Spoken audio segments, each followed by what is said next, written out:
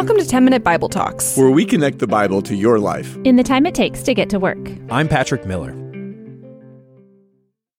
About 10 years ago, a friend of mine lost a grandparent. In many ways, the moment was bittersweet because he loved his grandpa and didn't want to see him die, and yet his grandpa was a complicated man who hurt a lot of people and lived to just get a lot of stuff.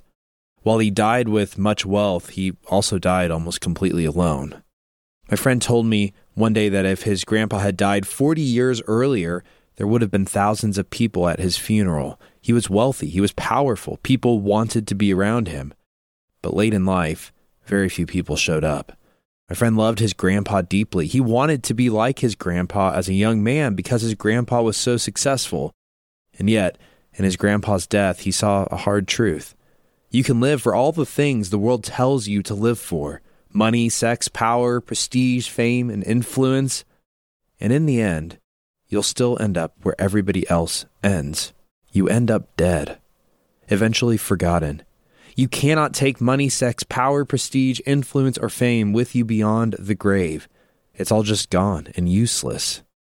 What are you living for right now? What consumes your thoughts? What do you fear losing? What are you anxiously chasing after? What do you think you need to be happy? When people show up at your funeral, what will they be thinking about you? What will they think in their hearts that you lived for? Will they say that you lived for what lasted? Psalm 39 is, in some ways, a story. It's a story of someone who is surrounded by enemies. His life is in danger. He is near death. Perhaps he's surrounded because of something he did. It seems like he thinks part of this is his own fault. He seems to think that his own sins and transgressions are part of the reason why he's at where he's at in life. He's lived for the wrong things, and now he's living the consequences. He hasn't lived for God, and so at the end, he says he's like a foreigner, a stranger with God. What about you? What are you living for right now? Does what you pursue make you feel at home with God? Or does it make you feel as a foreigner, a stranger? All of this leads the psalmist into a striking meditation about the end of his life and the purpose of his life and his desire to change his life before it's all too late. Show me, Lord, my life's end and the number of my days. Let me know how fleeting my life is. You have made my days a mere handbreadth. The span of my years is as nothing before you. Has God numbered your days? The answer to that question is yes. You have a terminal diagnosis right now. You will die. There is only one way out of this life: in a casket or as ashes. And in the grand scheme of history, your life is but a breath. Mere decades after your death, only your family will remember you, and they won't think of you that frequently. A century after your death, it'll be as though you never existed. And yet, we pretend like that's not the case. We pretend like everything we do matters, like everything we seek after is worth it, like it's the most important thing, as though it really lasts. The psalmist continues, everyone is but a breath, even those who seem secure. Surely everyone goes around like a mere phantom. In vain they rush about, heaping up wealth without knowing whose it will finally be. What are you rushing around and heaping up? Money? A house, cars, clothes? Houses will crumble, cars will rust, clothes will rot. Or do you live for your health, your fitness? Bodies grow old, they grow weak, they grow sick. Do you live for influence and prestige? The people you want to impress, they will die. They will forget you. They will be forgotten. They will move on to different things. What are you living for right now? God has numbered your days. Will you spend them seeking after what is eternal or after what is temporal? Will you seek after what lasts forever or what lasts only for a breath? The psalmist knows that he has been a fool in his life.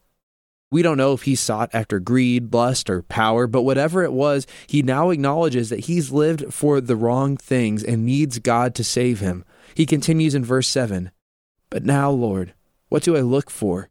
My hope is in you. Save me from all my transgressions. Do not make me the scorn of fools. I was silent. I would not open up my mouth, for you are the one who has done this. Remove your scourge from me. I am overcome by the blow of your hand. When you rebuke and discipline anyone for their sin, you consume their wealth like a moth. Surely everyone is but a breath. Hear my prayer, Lord. Listen to my cry for help. Do not be deaf to my weeping.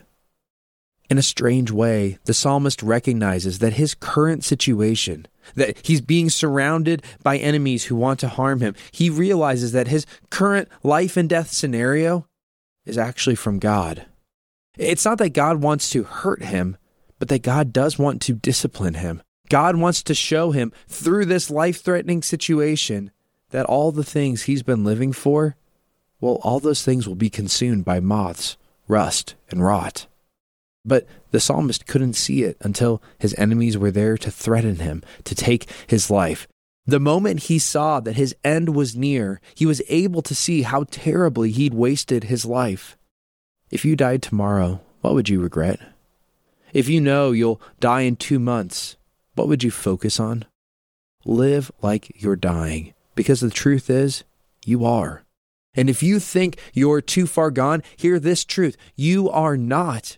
Just like the psalmist, you can cry out to God, save me from my transgressions and my foolishness. Hear my cries for help. And on the cross, Jesus answers, I have saved you. And in his resurrection, he proclaims to you, I have given you a new life.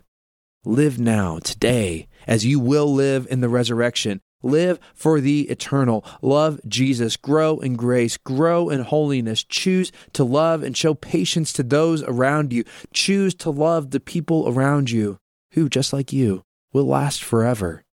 Don't live for what doesn't last. Don't live for a breath that's here today and gone tomorrow. Instead, live for the risen King who existed before you existed and whose love will never stop existing until the very end.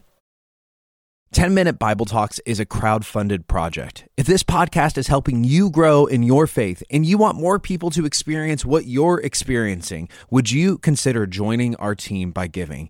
Even a monthly gift of $10 can make a big difference. All gifts are tax deductible. Just click the link in the show notes and join our team.